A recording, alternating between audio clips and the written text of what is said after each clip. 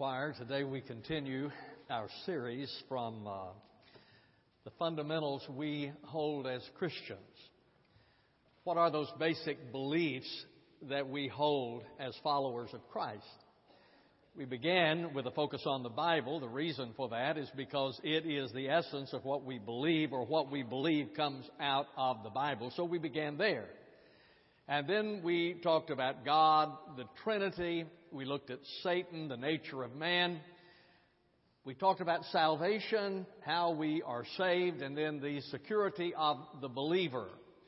Today our focus is going to be on the church. The word church is used in the New Testament 114 times. 99 of those times it refers to a local congregation. Now say that because when the Bible speaks of the church, it is generally not speaking of the church universal. It is not speaking of the church in terms of the general church. It is talking about a local body of believers. So most of the time, 99 of the 114 times, it speaks of a local congregation.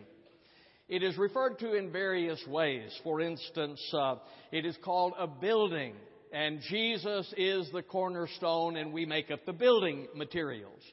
It is referred to as a bride, that Jesus is the bridegroom, and we are the bride.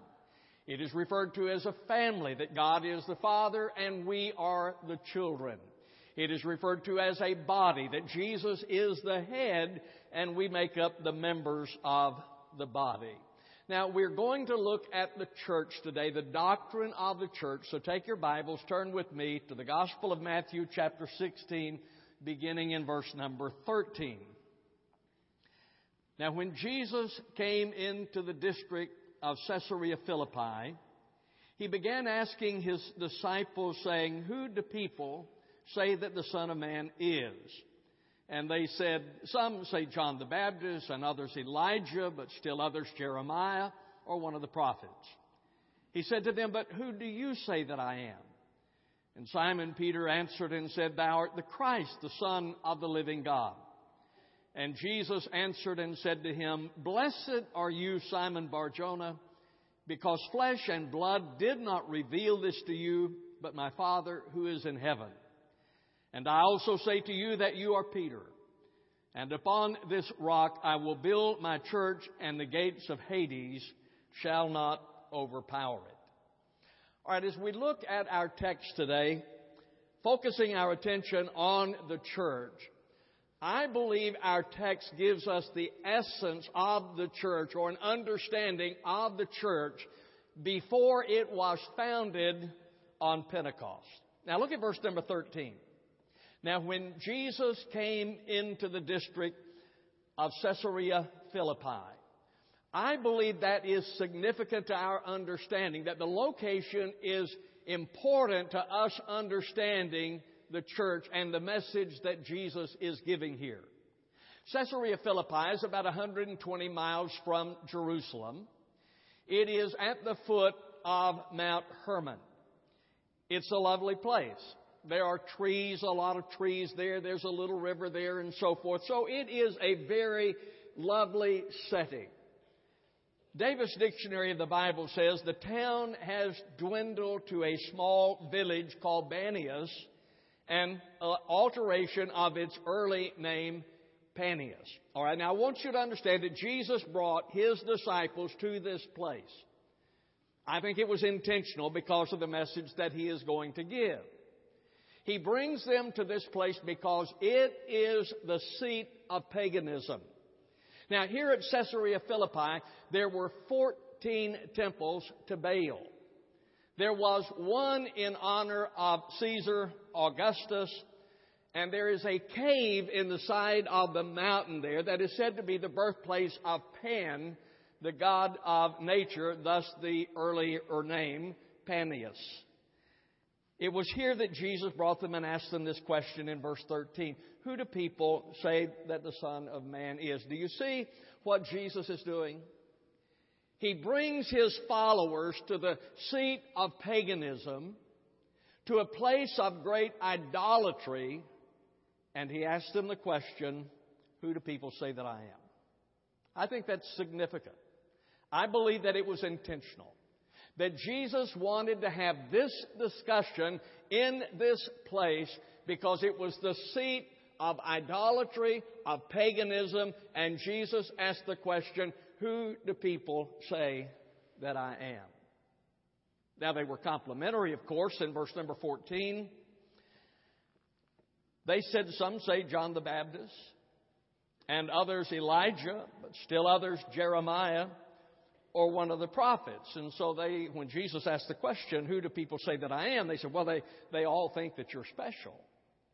There are those who think that maybe you are the reincarnation of John the Baptist.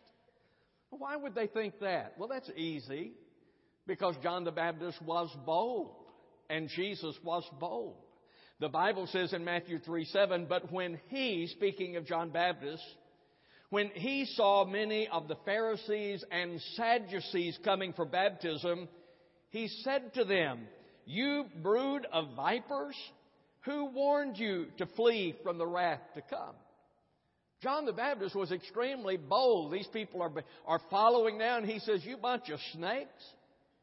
Who told you to flee? I mean, he took no prisoners. He was bold. And so that's the reason I think that some thought that Jesus might be John the Baptist because of the boldness. And then there were others who said, well, I think maybe that it is Elijah. Elijah was a man of prayer.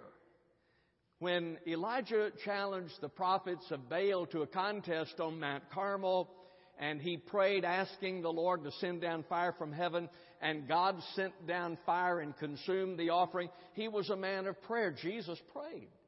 The Bible says that many times that he would rise early in the morning, or he would withdraw to get away from people where he would pray. So I understand why they would think maybe this is Elijah. There were others who said, well, maybe he's Jeremiah. Jeremiah was known as the weeping prophet. He was a man of compassion. And Jesus wept when his friend Lazarus died. So he also was a man of compassion. So Jesus here in this setting asked the question, who do people say that I am? Well, there are those who think maybe you're the reincarnation of Elijah or John Baptist or Jeremiah, one of the prophets. But then look at verse number 15. Jesus asked a personal question. He said to them, but who do you say that I am? Ladies and gentlemen, the question concerning Jesus always becomes personal. It is not about your mother. It's not about your dad. It's not about your friend. It is about you. Jesus always takes the question to a personal level at some time. Who do people say that I am? Well, there are those who think that you're John Baptist or Elijah or Jeremiah or one of the prophets. Who do you think? Who do you think I am? See, it is always personal when it comes to Jesus. Who do you think he is? After Jesus asked the question in this setting, then he establishes the foundation of the church. Verse 16. Simon Peter answered and said, thou art the Christ, the Son of the living God. And Jesus answered and said to him, blessed are you, Simon Bar-Jonah, because flesh and blood did not reveal this to you, but my Father who is in heaven. And I also say to you that you are Peter, and upon this rock I will build my church, and the gates of Hades shall not overpower it. Now, this is an historic area of controversy. It always has been. What did Jesus mean? What is the foundation of the church? What is he saying here? Well, the Catholic Church believes that Jesus said, thou art Peter, and upon this rock I will build my church. That Peter is the foundation of the church, that he was the first pope, and the successors to him were from him. They followed him in the line of popeship. So the Catholics then believe that when Jesus said, thou art Peter, and upon this rock I will build my church, that Peter then is the foundation of the church. Non-Catholics believe that when Jesus made the statement that he was referring to the confession of faith that Peter had made.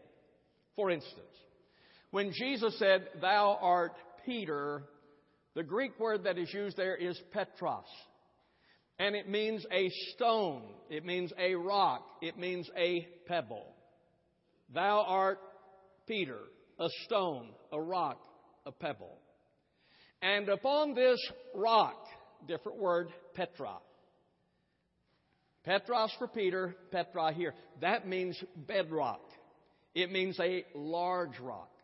So what we believe then is that Jesus was saying, Peter, you are a stone, you are a small rock, you are a pebble, and upon this bedrock I will build my church. What was the bedrock? The confession of His deity. What had Peter said? Thou art the Christ. I believe that is the foundation to which Jesus refers, and Paul says that in 1 Corinthians 3:11. For no man can lay a foundation other than the one which is laid, which is Jesus Christ. So, when Jesus said, Thou art Peter, a stone, and upon this rock, bedrock, the confession of His deity, Thou art the Christ, the Son of the living God, Jesus said, on this I will build my church.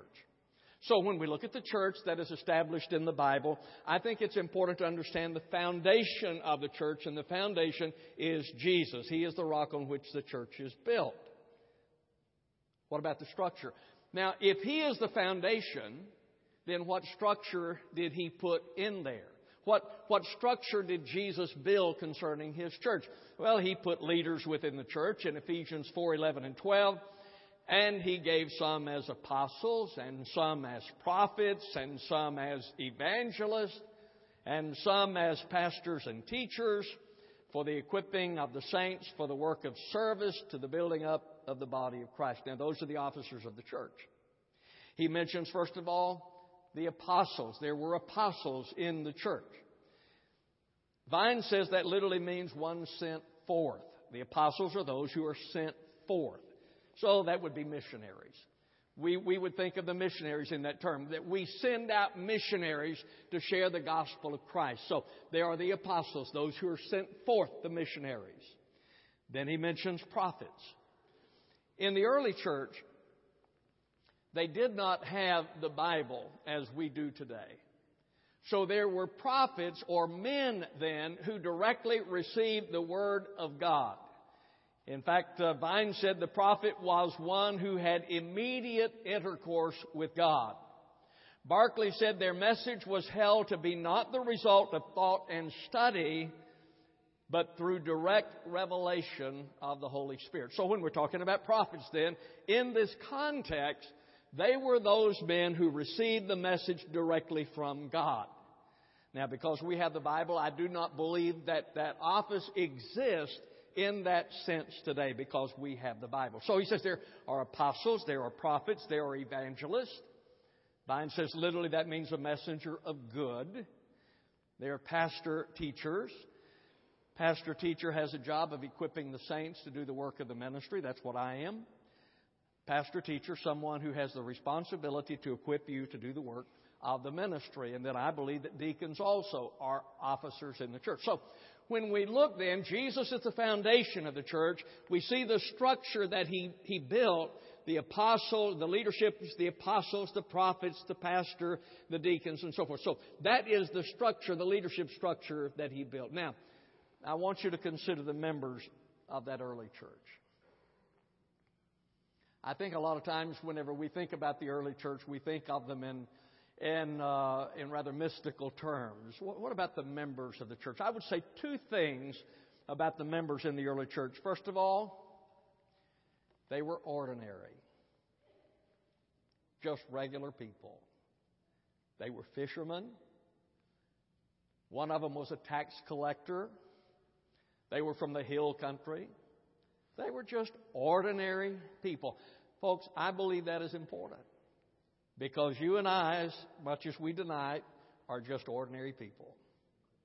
Only our mother thinks there's something special about us. When I look at the early church, they were just ordinary people, and they were imperfect. You can go through the list of people who are listed in the New Testament, the church. Simon the Zealot, for instance. Simon the Zealot, we would probably today think of him as being a redneck. You know, I mean, and I identify. I've said oftentimes that's what I am. But Simon the Zealot was a redneck. He would belong to the Tea Party. He was someone didn't compromise much. I mean, boy, he had his values and he had his beliefs, and he was not going to compromise with those. So there's Simon the Zealot.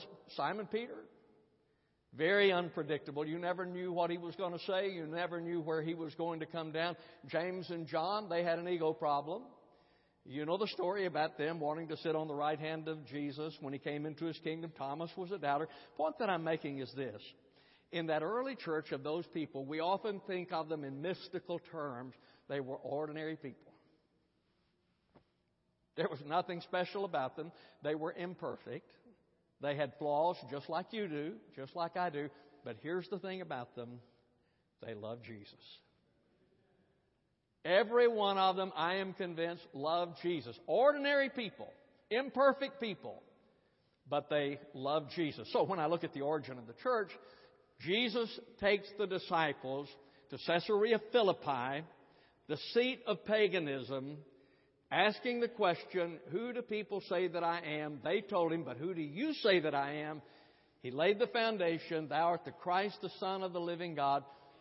What is the leadership that he placed in that church? The apostles, the prophets, the pastor, teacher, the evangelists, and so forth. What about the members of that church? They were just ordinary people who were imperfect. Now, let's think for a minute about the government of the church.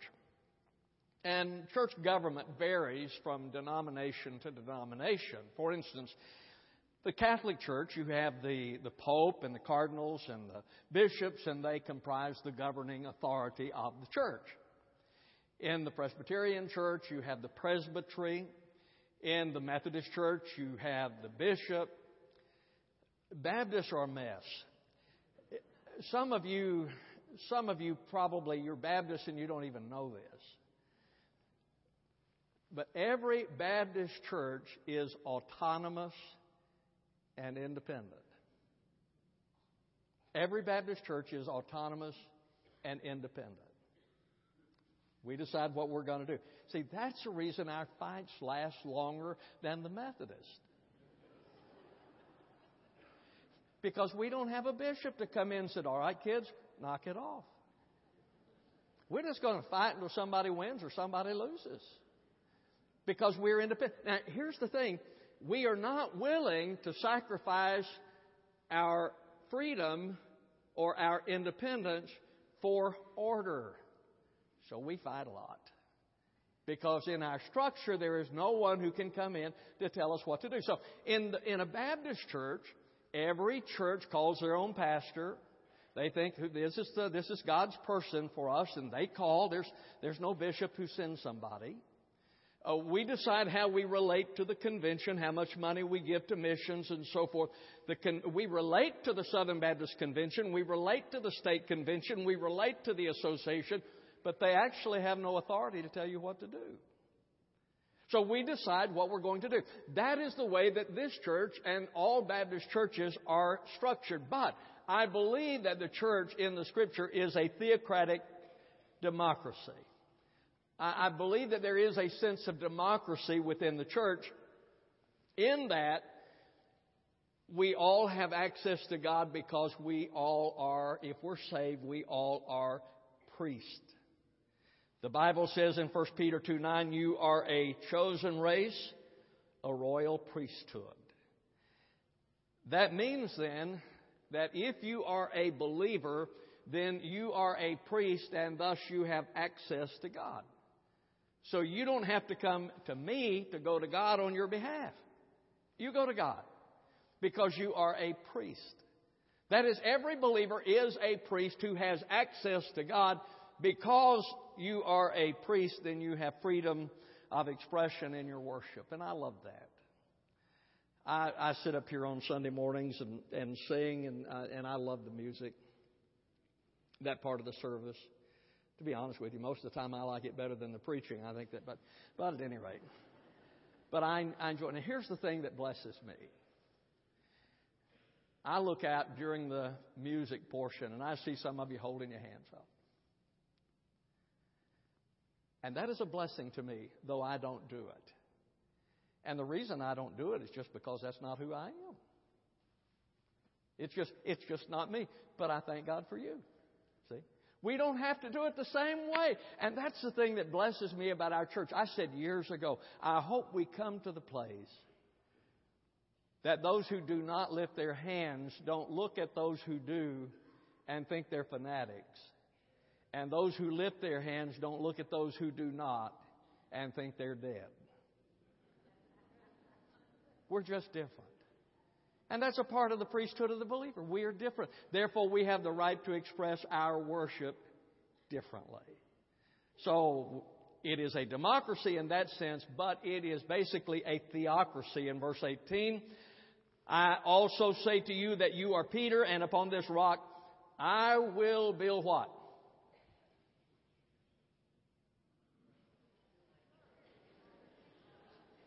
My church. It's Jesus' church. He says, upon this rock I will build my church. It is His.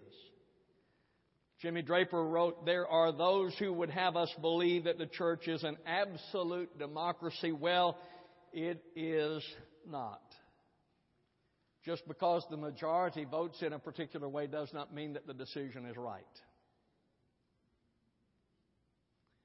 Do you remember the 12 spies sent in to spy out the land?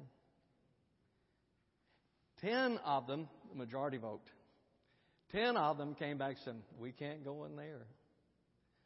They're giants over there. We look like grasshoppers in their sight. And the Bible says the people mourned that night. Now, that was the majority vote, but it was wrong. It was wrong because that was not what God was leading them to do, and that is always the ultimate question. What is God leading us to do? So, the government of the church is a theocratic democracy. There is a sense in which it is a democracy in that we are priests, we have access to God, we express our worship to God, but it is His church. Therefore, it is a theocracy. What about the future of the church? Well, it's progressive. Verse number 18, I also say to you that you are Peter, and upon this rock I will build my church. Jesus said, I will build my church. Now, the word build conveys the idea that it isn't complete, that it is in process. So when Jesus established the churches, He speaks to them. He says, I will build. It is in process. It's not complete. That's what Luke said in Acts chapter 1, verse number 1. The first account I composed, Theophilus, about all that Jesus began to do and teach. Jesus began. But did you know the church is not going to be complete until He comes for it? The church is in process right now. This church, it's been here for over 200 years, established in 1809. But it isn't complete. I don't know about you. I think I do. This church is, you think of a church, the age of our church, that, it has hardening of the arteries and everything. So, it just not going to do anything. It's old, and we need to start finding tennis balls to put on the bottom of its walker. It's just old and not going to do anything. That's not this church. I am so excited that just at this time, over 200 years old, and we begin to see the explosion downtown, all the things that are happening downtown, to me that is so exciting because this church is not complete. It is not going to be complete. Jesus is in the process of building this church, of molding this church, of making this church, and there are such bright days before us.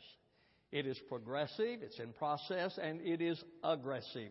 In verse number 18, he continues, and the gates of Hades shall not overpower it. Barnes says the meaning of the passage is that all the plots and machinations of the enemies of the church would not be able to overcome it. We are to aggressively confront the world with the gospel of Christ, and Satan can't stand against it. That's what Jesus said. The church is the victor. Therefore, we are to be aggressive evangelistically. Now, not obnoxious, but we are to be aggressive. There are people you know you need to share the gospel with them, everything that you can. This church needs to be aggressive evangelistically. That's the reason for our television ministry that covers the entire state. Goes into Georgia and North Carolina. And then in the social media, it covers the entire world. And we stream it live every Sunday morning at 10:30. So the Lord, we are using all these things. And every week, it seems like every week, Sylvia tells me about people who have been saved. Church, we're planting churches. We planted 5 new churches. Village Church, where Eric is the pastor, they just started a satellite location last week. And so we have a Hispanic church, a Burmese church, and now then we partnered with Chris Causey and started a church up in Boston. Is that exciting, or is that just me? I mean, it is exciting to me to see what God is doing, but we are to be aggressive in sharing our faith. But let me say this, just sort of a side note, because I'm going to come back to it as a doctrine. We also need to be aggressive in our giving. We're not going to be able to do everything that needs to be done unless we become aggressive in our giving, just as the Bible says. And that is a doctrine. We'll get to that doctrine not today, but we will later. Very briefly, because I see I'm almost out of time, message of the church. It's good news. I was in a restaurant the other night. There's a guy came up to me, walked up behind me, he said, "Don't you do the news on television?" And I said, "Yeah, I do the good news." He turned to his wife and he said, "I told you that was him. He does the good news." I don't know what he thought, but it is good news. The gospel that we proclaim is good news. It's good news to the family. It's good news to parents. It's good news about the future. I am grateful for our history. I'm grateful for where we've been. I'm grateful for what God has done. But ladies and gentlemen, I'm excited about the future. Ben Nathan wrote, and this is a wonderful quote, "Do not judge the future by the past. In the past may be wisdom, but in the future is life and the miracles of living, which know no end. The past has experiences, but the future has surprises. The past produces memory, but the future produces expectation and hope. The past is closed, but the future is open." Thank God for the future, because our best days are ahead of us. It's good news to the lost, because without Christ we are dead in our trespasses and sins. With Him we are spiritually alive. Let me conclude.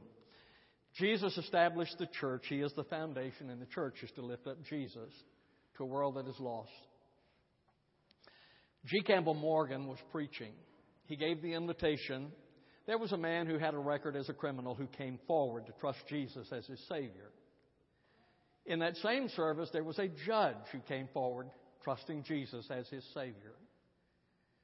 The irony is that the judge at another time had sentenced the criminal to prison. And there they are, hugging each other as brothers in Christ. To me, that is the church. No matter who you are, no matter where you came from, we come to Jesus and love Him and love each other. My friend, if you are not involved in a church, you ought to be. There's nothing like it.